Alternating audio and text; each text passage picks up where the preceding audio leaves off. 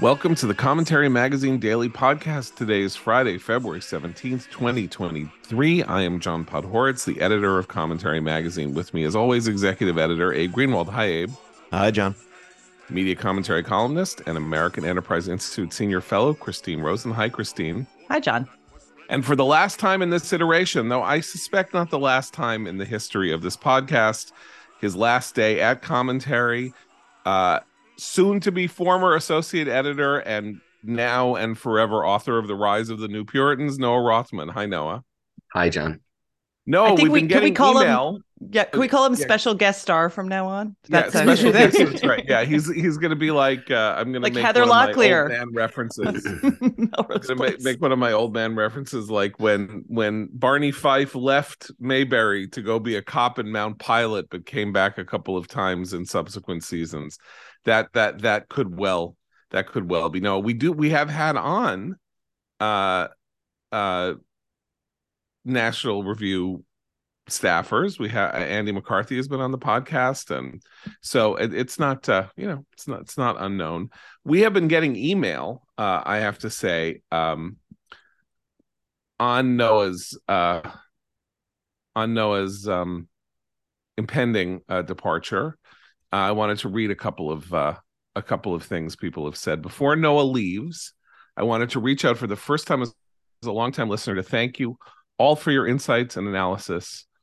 I forgot when exactly I started listening, but it was shortly before Sohrab Ahmari moved on. And since I began listening, I may have missed 10 combined episodes over the past few years. I've been a Commentary Magazine subscriber since shortly after I started listening, which is what you should all be.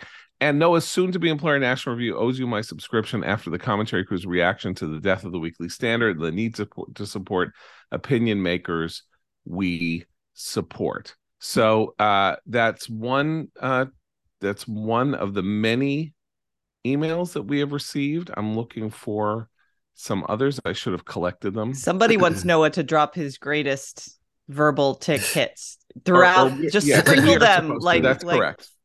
Very That's very sweet. I appreciate that, listeners, sincerely, honestly. And I've seen some of them. The reactions have been very heartening. I do have to balance that out with some reactions from, for example, iTunes reviews headlined, "Leave already, Noah.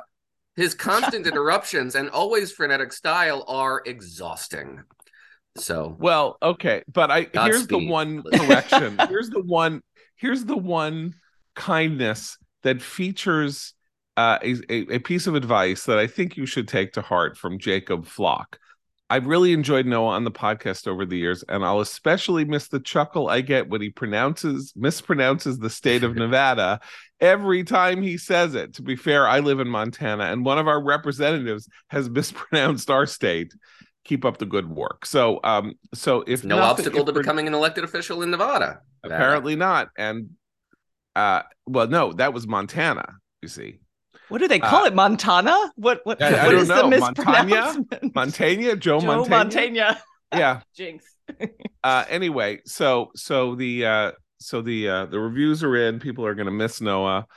We are not, by the way, going to have a podcast on Monday, President's Day. We'll be back on Tuesday with Matt Continetti starting his tenure as a co-host. So Noah, we will miss you. We will see you. We will be in constant communication with you. And everybody can follow Noah and his. If the text thread goes dark, I know I've been booted. Anyway, if that thing is always on fire. I think the key thing to know here is that Noah will, who is an astonishingly productive writer, will be, there for you beginning next week. I think, is it beginning next week, or are you taking a break? Nope.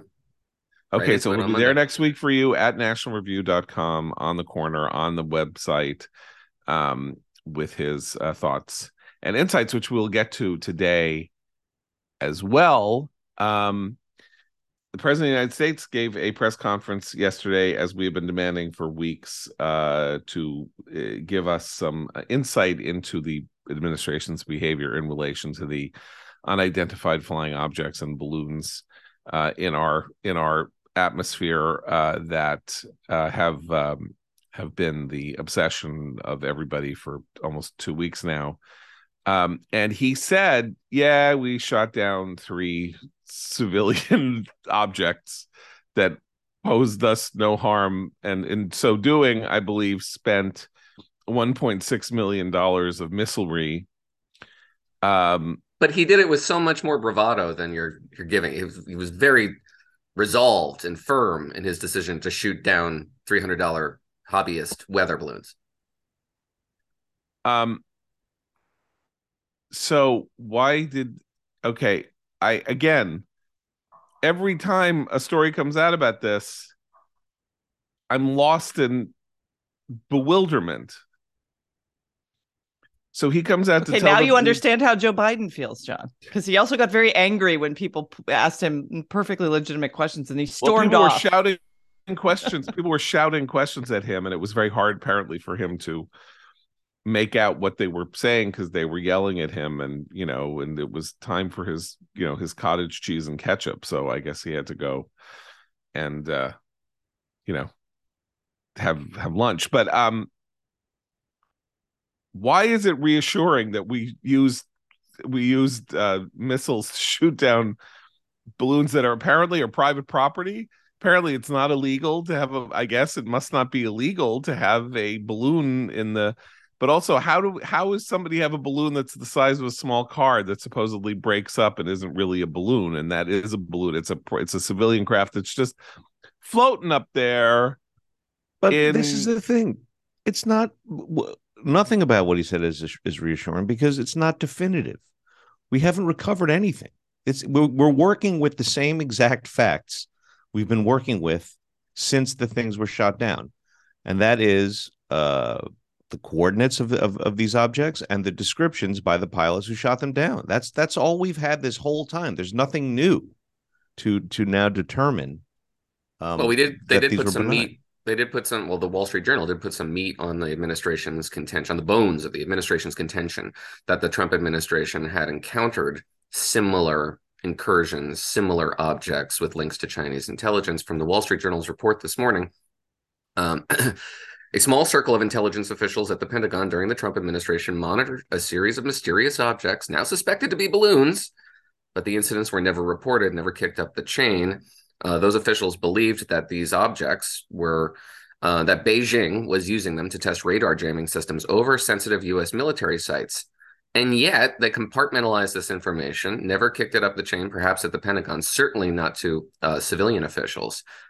And in retrospect, that seems kind of dumb. But even at the time, if your assessment is that these are assets from a hostile foreign power designed to jam sensitive military sites, and you push that one into the filing cabinet? Yeah, it's like, oh, look, there's something we've never seen before. I'm not telling anybody about that. I don't degrade your capacity. I'm not writing a memo. I'm not writing a memo. I'm just going to write the memo to file. It's a very weird story. I only read the beginning of it because I didn't know about it until just before we came on air. But whose benefit is the release of this information? I think the benefit is that somebody at the Pentagon, when this all started, must have contacted Biden officials at the Pentagon and said, yeah, we saw this like 3-4 years ago, and I just want you to know that we saw this. And it's like, oh, the Trump administration saw it. Right. They saw political advantage to saying that, rather than understanding that perhaps Trump never knew himself. Well, Trump couldn't possibly have known if the Secretary of Defense didn't know. Even if it's a careerist objective, like somebody just wants to cover their butts. Yeah, according to the story, they gave a briefing. Exposure. They gave a briefing on Wednesday to former Trump officials. They gave a briefing to Matt Pottinger and Robert O'Brien and John Bolton, both of whom are national security advisors, obviously, Mike Pompeo and John Ratcliffe were briefed on Wednesday. So they were briefed. Why? To get them to stop saying that the Trump administration didn't know about it, because the administration didn't know about it.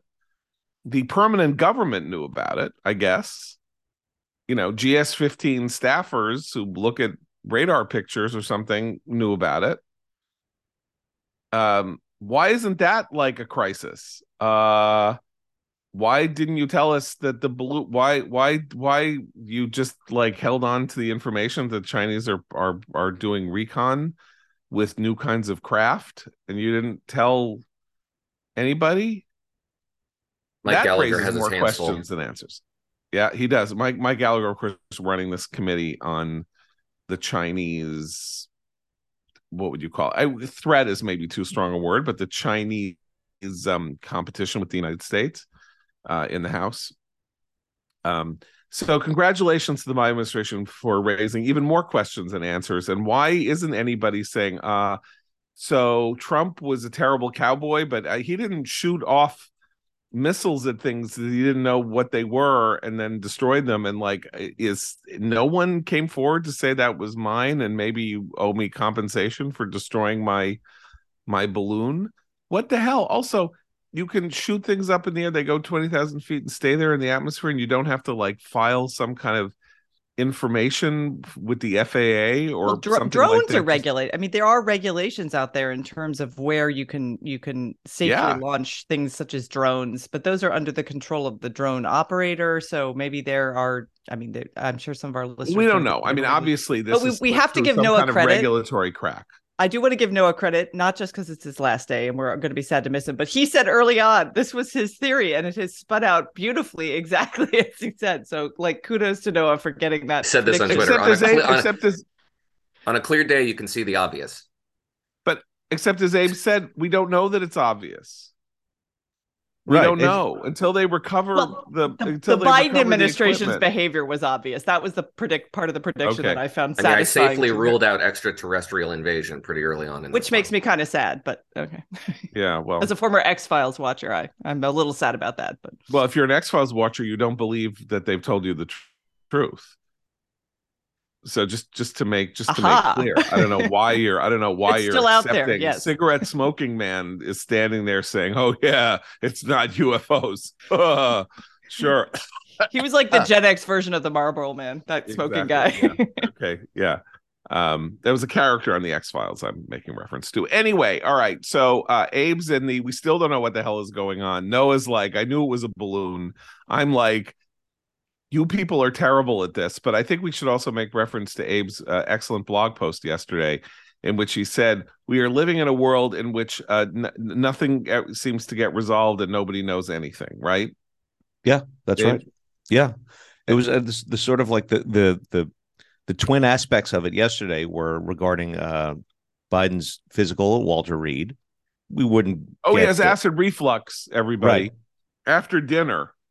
So I guess Zantac is he's 80 years old, he's got nothing wrong with him except a little acid reflux. It's not that I don't believe that can be true, because what may be wrong with him, I don't think is measurable as a matter of, like he didn't take a cognitive test, as far as we know. Oh, good. You mean like where he has to remember words and say them back? Yeah, like which Trump did. My dad is his age. Like, you can take those tests. You can go to your doctor and be like, "How's?" Yeah, right. Camera, remember? Yes, he boasted about his results. Words back. Yeah. Anyway, but you had that, and then you have a couple of other important. Oh yeah. So yesterday, so I was, no, we're not going to actually hear about Biden's fitness, particularly when it comes to the cognitive issues. We're never really going to get to the bottom of these flying objects. And then I was spinning off some other things. We never found out who leaked Justice Alito's draft memo. What happened to finding the origins of COVID? Both searches have been given up, by the way. We don't get to the bottom of things anymore, so we don't have answers. And when you don't have answers, everything becomes a distraction because you can't respond. You can't do anything constructive with the facts because you don't really have the facts. Well, and you also, it's a flourishing environment for conspiracy theorizing, which then, plenty of people in power who should be getting to the bottom of things are happy to denounce people who create their own theories because no one's gotten to the bottom of things. It's not a great cycle for democracy. I mean, I have to say that conspiracy theories can bake in any environment because, of course, the Warren Commission did come up with an answer on the Kennedy assassination, and that remained the foremost conspiracy theory in America of the last half century, despite this, 45. Yeah, but reasonable people report. would point to that and say, actually, here were some conclusions. Whereas now, if you start talking to someone about the origins of COVID, it's anything goes. It's like there's no actual, because of our declining faith in institutions as well. There's no kind of institutional imprimatur you can say, look, this is what we've kind of come to a conclusion about. Right. That's very unsettling. It is very unsettling, and yes, disturbing and distracting and upsetting. And I think that a lot of this in the last couple of years has to do with a fatigue, that a lot of this comes down to liberals in media simply not wanting to pursue angles of discussion that might be injurious or harmful to the cause of keeping Trump and Republicans from power. And if you look at a lot of these cases, I don't think that's the case with the Supreme Court thing. I don't know what the story is there. But in all of these cases, it is the demand that we give the Biden administration the benefit of the doubt on these balloons, the demand that we don't pursue the Wuhan lab leak hypothesis. All of this has to do with not providing ammunition to people they do not want to provide ammunition to. That would be pursued relentlessly and with singular OCD focus if the president had an ARB, attached to his name. I really do believe it. Is there any? Am I being too vulgar? You guys? No, I think that's exactly right. No. I mean, as I said in that, I hate to do that, but go ahead. Sometimes, incompetence and bias come together to leave us in the dark. It's a combo. Let me take a second to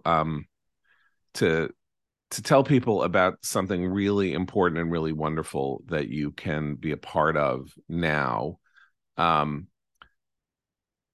We've been saying, for years on this podcast that, the news often makes us feel as if we are reliving social disorders from the 60s and 70s. The issues we discuss here on a daily basis: rising crime, urban decay, inflation, the debasement of the culture, racial tension, American fecklessness abroad, the overall sense that America is not worthy of our gratitude and patriotism.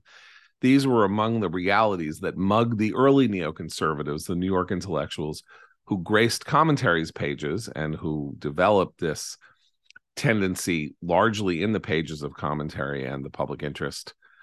If there ever was a time to revisit the work of men and women like Irving Kristol, Milton Himmelfarb, Saul Bellow, and of course my parents, Norman Podhoretz and Midge Decter, that time is now. That is why our friend, dear friend, a longtime commentary contributor, our second longest lived and longest tenured commentary contributor, Ruth Weiss, has teamed up with Tikva to offer an 8-part online video course introducing the lives and ideas of the New York intellectuals. You can watch the series at your own pace at any time and learn how and why these working-class Jewish children of immigrants became leading defenders of American values, American culture, and political sanity. Just visit intellectuals.tikvafund.org. That's intellectuals.tikvahfund.org to sign up for this online course free of charge. That's intellectuals.tikvahfund.org to enroll free of charge. Ruth, professor at McGill and at Harvard for many decades, is one of the world's great lecturers, and this is a remarkable intellectual achievement on its own, and a huge contribution for people who want to, even if you know about it, and you know about the New York intellectuals who took this turn to the right, you will be enlightened. And if you don't know anything about it, your eyes will be opened, and you will end up with a thrilling reading list to educate yourself. So that's intellectuals.tikvafund.org. Okay, where do we have so much to talk about here? Where do we go now? Noah, you pick. Pennsylvania's junior senator, and some rather stunning news that we got yesterday. This is so John Fetterman checked himself into Walter Reed. Apparently, it's the second time in 2 weeks that he's checked himself into Walter Reed, suffering from severe depression. Who could gainsay him and the experience of his severe depression? He had a nearly life-ending stroke last June. He is clearly very debilitated. He can't have a conversation with people. He needs to see what they're saying on a screen in order to respond. He has aphasic problems. He has word substitution problems. He has various continuing consequences from this stroke, and demands are being made of him to serve as one of 100 senators in the United States Congress, when clearly just getting through the day must be a great hardship and deep frustration to him that is defeating his ability to keep his emotional state in equilibrium. It's tragic and horrible, but if I'm a voter in Pennsylvania, even if I'm a voter who voted for him, can this continue? I mean, I don't really know the circumstances. I looked it up. So if he resigns, Josh Shapiro, the governor, gets to appoint a successor. The successor would be in place until the next general election, which is, of course, November of 2004. But he can't communicate. There was a story last week that was essentially, I think, in the New York Times, it was essentially a way of softening the ground for what we learned today, because it was all about how hard his struggles are. And there was at one point was this Jodi Kantor story that she said that his difficulties are both physical and emotional, which I think everybody blipped over, because like, who knows what that means? And now we know what it means. That was some kind of weird trial balloon float to get it out in the ether that there were difficulties in that realm. And he should definitely, I think it's a very good thing that he is finally, his office is being very forthright about his struggles. And it's always, always, always good if you are suffering from any sort of mental health issue to go seek treatment immediately. There is no shame in that. That is exactly what you want people to do, whether they're just the average Joe on the street or they're a sitting senator. So all of that is good. And I think what's interesting in terms of the voters' perspective and how we think about fitness for office, these were all the issues that were raised while he was running. People were called ableists and all kinds of other things. We discussed this on the podcast for even raising those issues. And now when people are saying this isn't great, like he's clearly suffering as a result of the strain of doing a job that everyone was concerned his existing condition would be a strain. Now it's how dare you attack someone for doing what they should by seeking mental health treatment. That is not what there's no attack here. There's a pointing to a set of issues and a prediction that was made by a lot of people saying this will really be a struggle for him to do this job. And that should be part of the discussion that voters have about him. That is not ableist. That is something that I think in politics we have to be willing to do. So the media is trying to massage this as well. And, I will say one prediction: his wife definitely wants that job. So if Shapiro appoints his wife, which I don't think he will do, I don't think he's that foolish, that's going to have a whole nother news cycle of questions about what went on here in terms of his campaign. Well, but it's self-evident that it's debilitating. If you're checking yourself into a hospital, it's debilitating. You can't do the job, at least for the period in which you're in the hospital. Good for him for getting help, but he can't do the job from the hospital bed. And John, your allegation is that Jodi Kantor just wasn't being honest. I don't think Jodi Kantor was participating in a conspiracy. I think they may have said to her something like, "Yeah, it's very hard on him emotionally."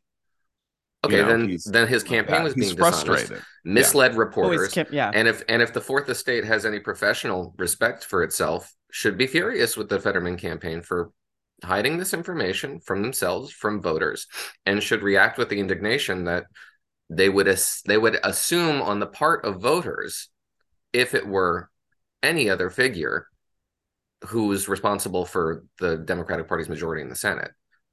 Well, but the press was so involved in churning out this cover story. What they should do is now feel some shame that they were, entangled in this and indignation. Terrible, but they're not. No, why indignation? They were doing it, but they are not They are not, from what I can tell in the sort of 16 hours since I guess we found out that this happened. The default has been, it's really great that he's being so open about his struggles, and that he's going to get help, rather than from June until November, the Pennsylvania Democratic Party and the powers that be in that party, and we won't even go to what his family was up to, the people on his campaign happy talked and sweet talked and directed a campaign of vilification against anybody who raised questions about whether or not he was in suitable fit shape to do this. And was there no medical professional in his life that said not only that this might be bad for his health because, you know, the stress could engender another stroke, but said this is a very difficult thing. He's in his late 40s. He's a young man. He's in his 50s. Is he in his 50s? I thought he was 49. Okay, anyway, you know, he's having trouble summoning up words. He is a stroke victim who had a serious stroke, and the stress is not just physical or on his, you know, circulation in his vestibular system. It's on his being. And you know, I've worked with a lot of stroke victims, and I think this is too much pressure on him. I don't know if anybody said that to them. I don't know, but somebody should have. And here we are. He has only been in the Senate for 2 months. I mean, he was sworn in at 6 weeks. What am I saying? 2 months. He was sworn in January. It's February 14th. He cannot have a conversation with anyone. He cannot have a conversation with anyone. That poor guy. And there he is sitting there. This is a job that requires consultation, informal negotiation, and all of that. And there he is, physically incapable, and now apparently emotionally incapable of performing it. Can this go on? I think the answer is it can, because unless people in the media are willing to break through this barrier and say, this is just not, like, what about the editorial boards in Pennsylvania that supported his candidacy? I mean, let's just make it clear, if he has to step down, he will be replaced by a Democrat. There's a Democratic governor who will replace him with a Democratic. Okay, go ahead. I find all this just too much to stomach. The outpouring of support for John Fetterman and his condition. And, it's so brave. They don't care. No one cares about this guy. He's not a human being to them. He's a tool. He exists to serve a political purpose. His health, his family life is of no consequence to any of these people. But this is the way in which they can break through that problem of using him as a tool. If he's a tool because he prevented the Republicans from winning that Senate seat. And in that sense, his utility is done. Well, you brought up the editorial boards, for example, in Pittsburgh and Philadelphia. It's not done for them. Elsewhere, Wilkes-Barre, Scranton. I mean, there's a whole bunch of Harrisburg. I don't read local Harrisburg news, so I don't know where they. You don't? My God. I don't know where they landed in this one. But there were quite a few very liberal editorial institutes, especially in Philadelphia Inquirer. I did read them. Yeah. They made fools of themselves. And their reputation is on the line. If John Fetterman can't perform the job as they insisted he could, then their reputation's on the line. Okay, can I take a slight shift over to talk about California and Dianne Feinstein? So Dianne Feinstein announced last week that she was not running for office. She's 90 years old, right? So she's not running for re-election, which is good because she's 90 years old. But it's not just good because she's 90 years old. It is good because we have it on almost unimpeachable authority now through everything that she is non compos mentis. She either is senile, she's demented, or she has Alzheimer's, and no stain on her. She's 90 years old, and that happens to people. It happened to my mother. It happens to people. Such is life, and such are the conditions. Okay, so she has announced she's not running for office, and there was that horrible moment where somebody said, Senator Feinstein, I understand you're not running for office. And she said, who said that? And then she said, you did. Your office issued a statement. And she said, we issued a statement. Let me just ask you this. Why is she still in the Senate? Why doesn't she, again, similar thing, she cannot perform the duties of a senator. If she is going to she can't be a senator for another 20 months. Or 22 months. Well, she can if her staff props her up and does the bidding of, the leadership. We know that has happened in the past. We know that. That doesn't help in this circumstance. It is now publicly clear that she cannot perform the duties of the job because she is not she does not have her mental faculties. It would be a good time for some very pugnacious and ambitious senator to propose a constitutional amendment, either requiring an age limit on some of these offices or a cognitive test for continuation or reelection if you reach a certain age in some of these offices. I think given the aging population, like we're headed in that direction anyway. People are very concerned. Nikki Haley just suggested anyone over the age of 75 who wants to run for president should have to reveal the results of a cognitive test. I'm totally on board with that. I mean, this funny. Could work.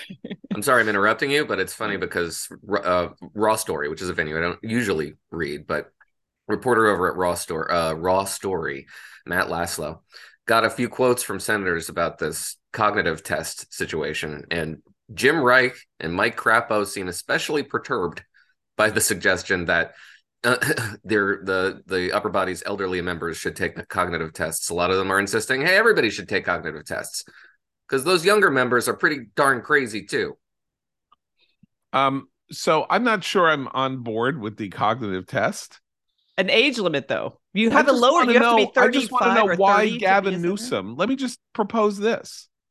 Gavin Newsom, the governor of California, stands up and says, Dianne Feinstein is a hero of mine. She was my predecessor as mayor of San Francisco. She stepped in heroically upon the assassination of Mayor Moscone and became a major figure in America, has been a hero in many years.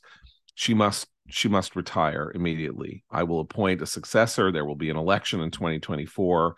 The state of California cannot have a person in her condition representing it as one of the two representatives in the second, in the higher chamber. This is a matter of unique significance for my state, and people shouldn't worry if they vote.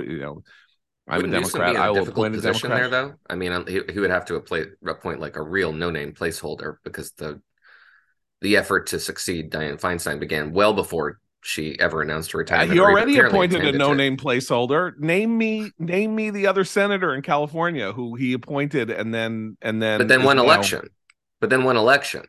So he won an election. So I know. Still, nobody knows who he is. If you're Adam Schiff, if you're Barbara Lee, why does Newsom care about that? Well, I don't know. I mean, perhaps his party had his back. I don't know. I'm just talking about this as a matter of like simple good governance. Like, she should not be a senator. If this were New York State and she were my senator, I would be, I would be writing op-eds every day demanding that the political powers that be use their influence to have her retire. But doesn't this tell us that these constituents and citizens don't expect much of senators and public figures, and that they have this sense that you can do the job no matter how off your game and off peak shape you are, and that you can just sort of be led to check here and raise your hand for this and the other thing, that we sort of don't believe that there is anything extraordinary going on among our political leaders, that it can be done by a body that will generally agree with where we fall. Yeah, just stick a chat GPT in there and, then just let it run. Because if we didn't, we would be outraged. Well, in some sense, the polarization situation that we're in makes that case almost implicitly, because if you have a D after your name, you're going to vote like this in 95 to 98% of the cases. And if you have an R after your name, it's this. And so it doesn't matter who's the body in the chair, right? Because everybody now lines up ideologically. Well, this is why the Dems hate Sinema and Manchin, right? Like, because they did not line up as they're always supposed to and expected to do. Right. Okay. But I don't know that the people of California know that this is going on with Dianne Feinstein. Again, this is the media, the situation that the media is in. Where are the articles about Dianne Feinstein? Does the local news in LA and San Francisco and Sacramento and I don't know, San Luis Obispo and Santa Barbara, places like that, are they talking about this every day?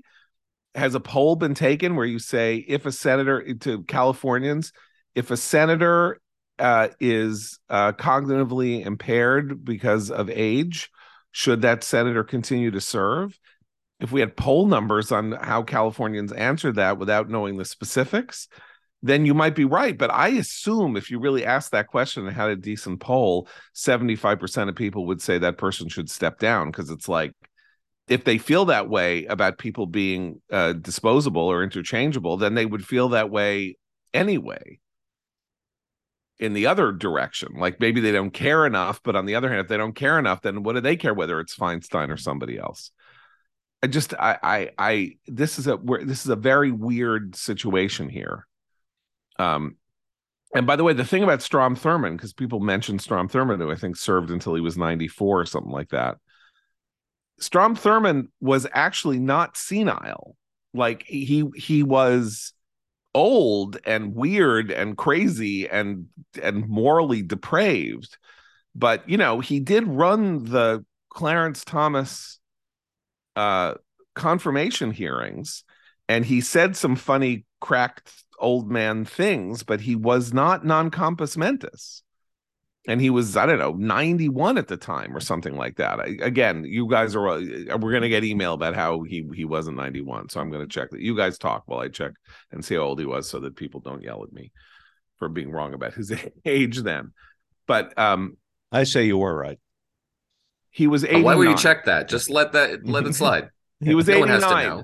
He was 89. Anyway, I'm just saying, like, he actually wasn't Dianne Feinstein. We've been hearing now for a year and a half that she is senile. People aren't going to say that someone's senile who's not senile. They don't dislike Dianne Feinstein. People seem to feel warmly about Dianne Feinstein in general.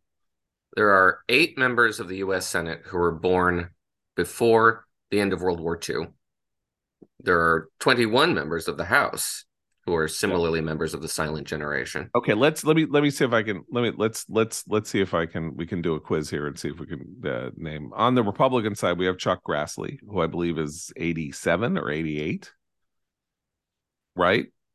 Is this a quiz? I'm gonna fail. No, I don't know. I'm trying to think of who. Like, Chuck Grassley is. He's 89. He's 89. And he's sharp.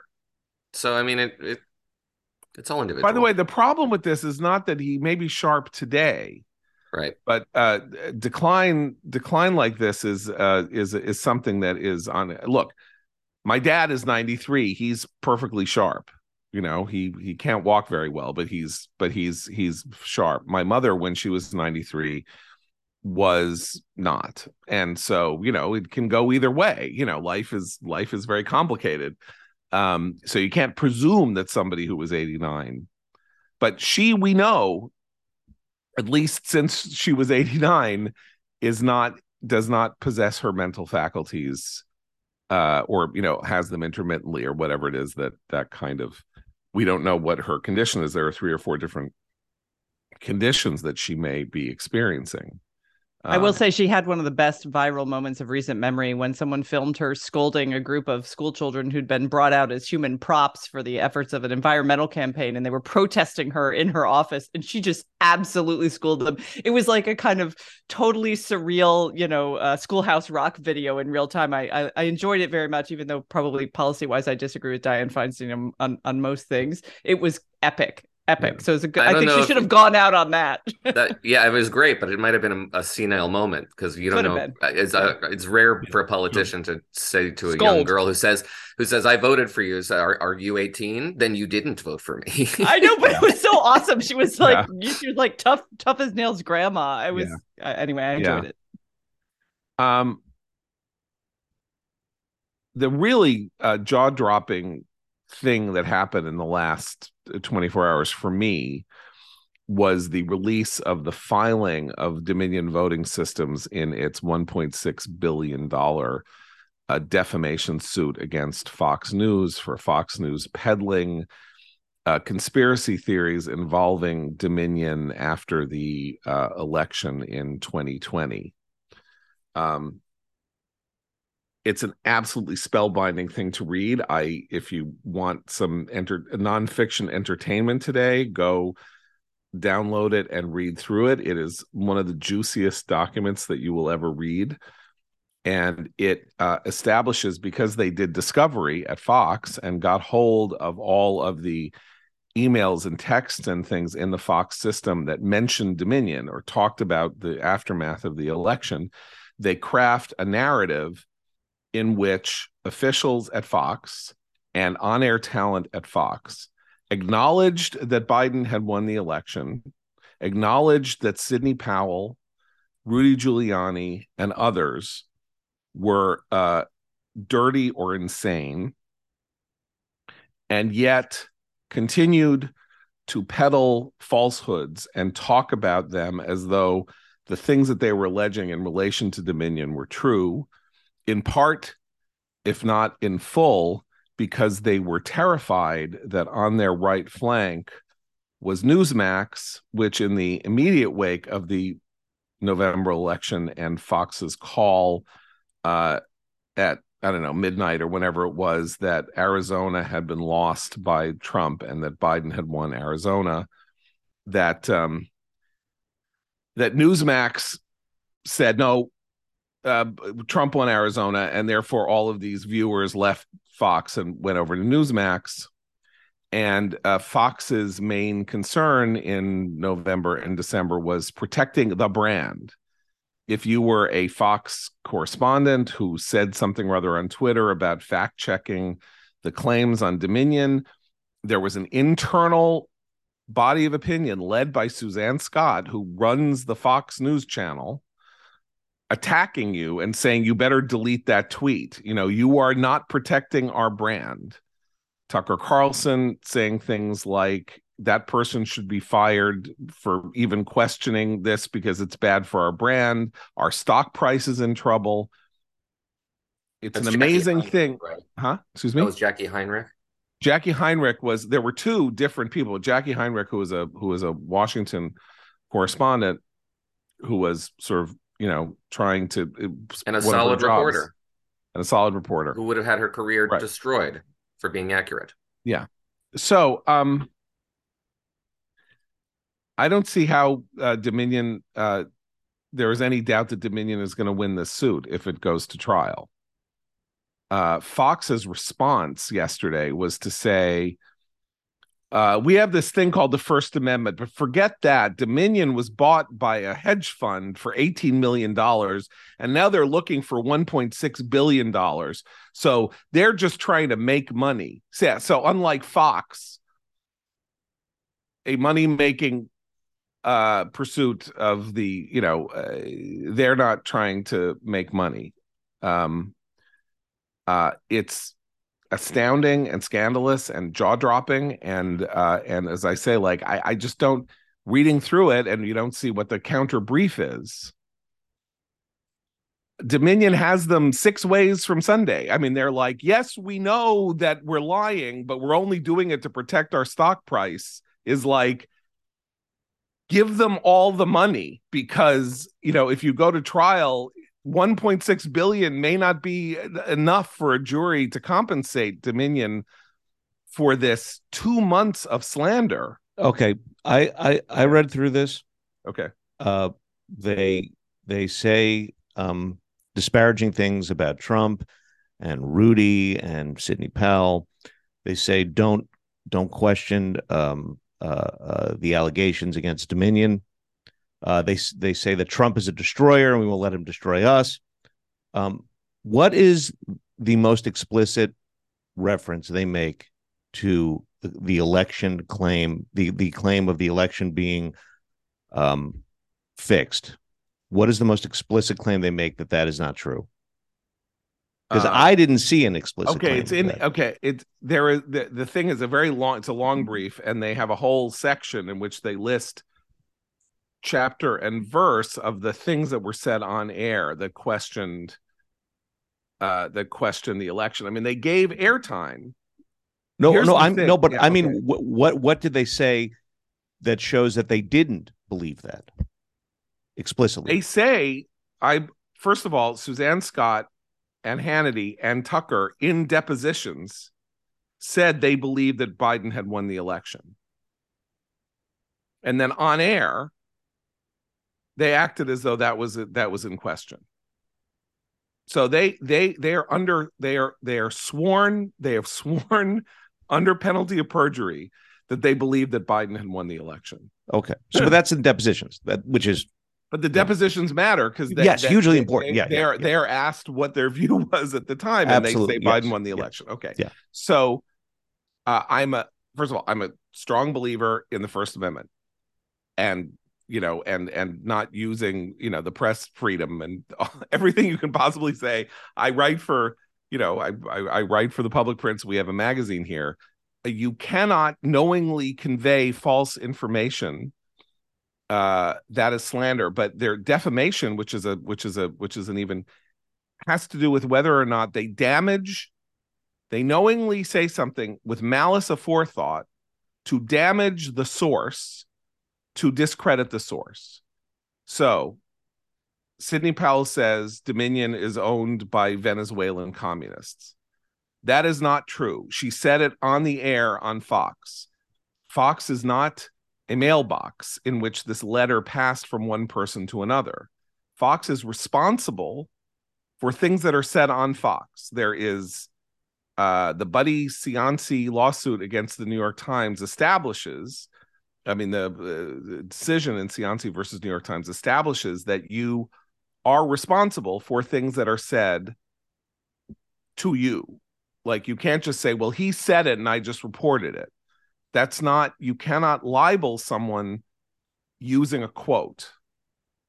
It's still libel. So I'm just saying, I don't know how Fox gets out of this. I really don't. And just as a matter of moral turpitude, their behavior is so astoundingly repulsive. Like, all we have as communicators is saying things that we know to be true. Like, we're not politicians. Granted, like, they're worried about losing their audience, and there's a lot of money involved, and they don't want to lose their audience. I mean, am I just being naive by saying you're still not supposed to lie? Like, you're not supposed to lie. Like, people have lost their careers for, used to lose their careers for just telling a lie. Like, you can fire somebody who lies to you, right? Like, if you said, I did this and you didn't, I'm like, okay, well, you know what? I've got to let you go because, you lied to me and I therefore have lost your trust, or you've lost my trust. I mean, am I being too, like, Boy Scoutish here? It's okay that Tucker, whom I've known for 30 years, who worked for me at the Weekly Standard, lied repeatedly, and also said other people should be fired whom he knew to be telling the truth because they were harming his stock price? No, but we've talked about this before, as our political culture in general has decided to reward people who lie boldly. Like, you can get away with it. It's no longer shading the truth. If you lie with an ounce of humility to you, you're done. But you can say something absolutely outrageous, and as long as your convictions appear firm, then you can kind of get away with it because your side will reward you for it. Right. Well, this is, of course, a unique situation, because what we have here is we're seeing two faces at once, right? We're seeing Fox making a decision in the days after the election because of the correct call that Arizona was lost by Trump. The call was correct and has been upheld now by 72 different recounts and all of that. So what do? They have this hinge moment at which they can defend the thing that they did that was not only necessary or whatever because they have a decision desk, but correct. No, they fired Chris Starwalt, our friend Chris Starwalt. They fired Bill Salmon, his boss. This is what they did to the decision desk in order to show Twitter lunatics and Trump that they were serious about not letting this, brand problem go any further. So they fire them. And then, I mean, this is not the correct sequence. And then they pivot because they have a moment at which they can say, okay, Trump lost the election. We're moving on to Biden.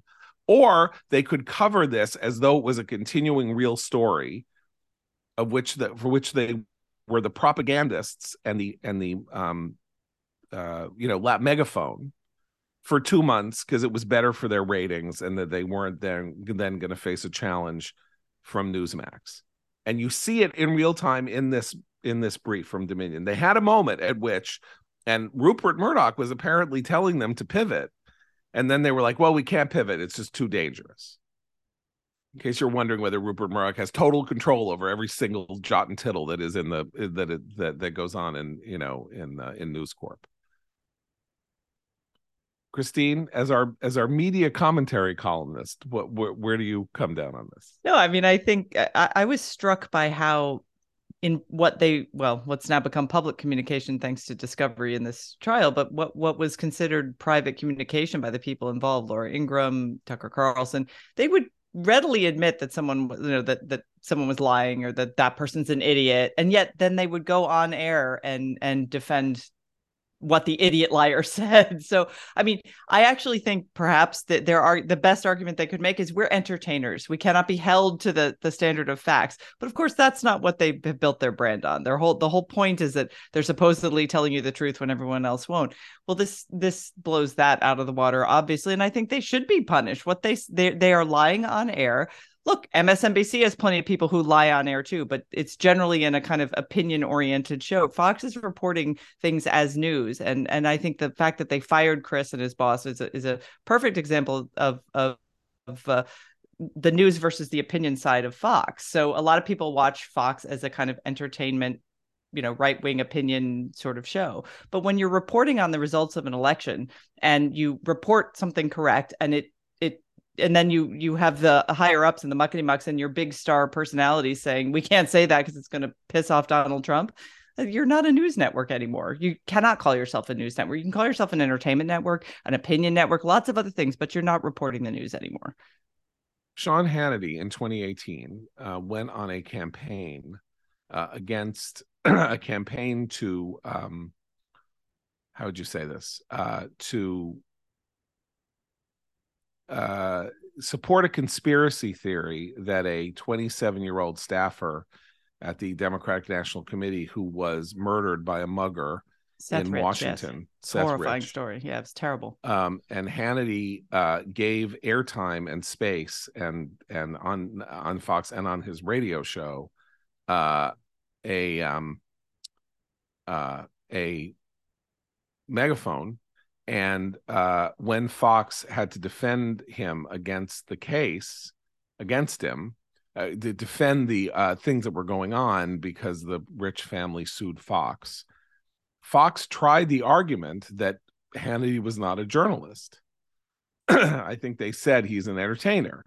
And, and he's trying to create a narrative and all of this. And it was so successful that they settled with the rich family for apparently an ungodly amount of money, appropriately, because they had essentially said that Seth Rich was either part of a conspiracy or was, maybe he was handing information to somebody and then he was killed by the DNC. Horrible. Doesn't matter what they said. Yeah. It was just appalling. It really was appalling. But I'm saying this argument was tried, and didn't, and basically, they tested out you can't trust us.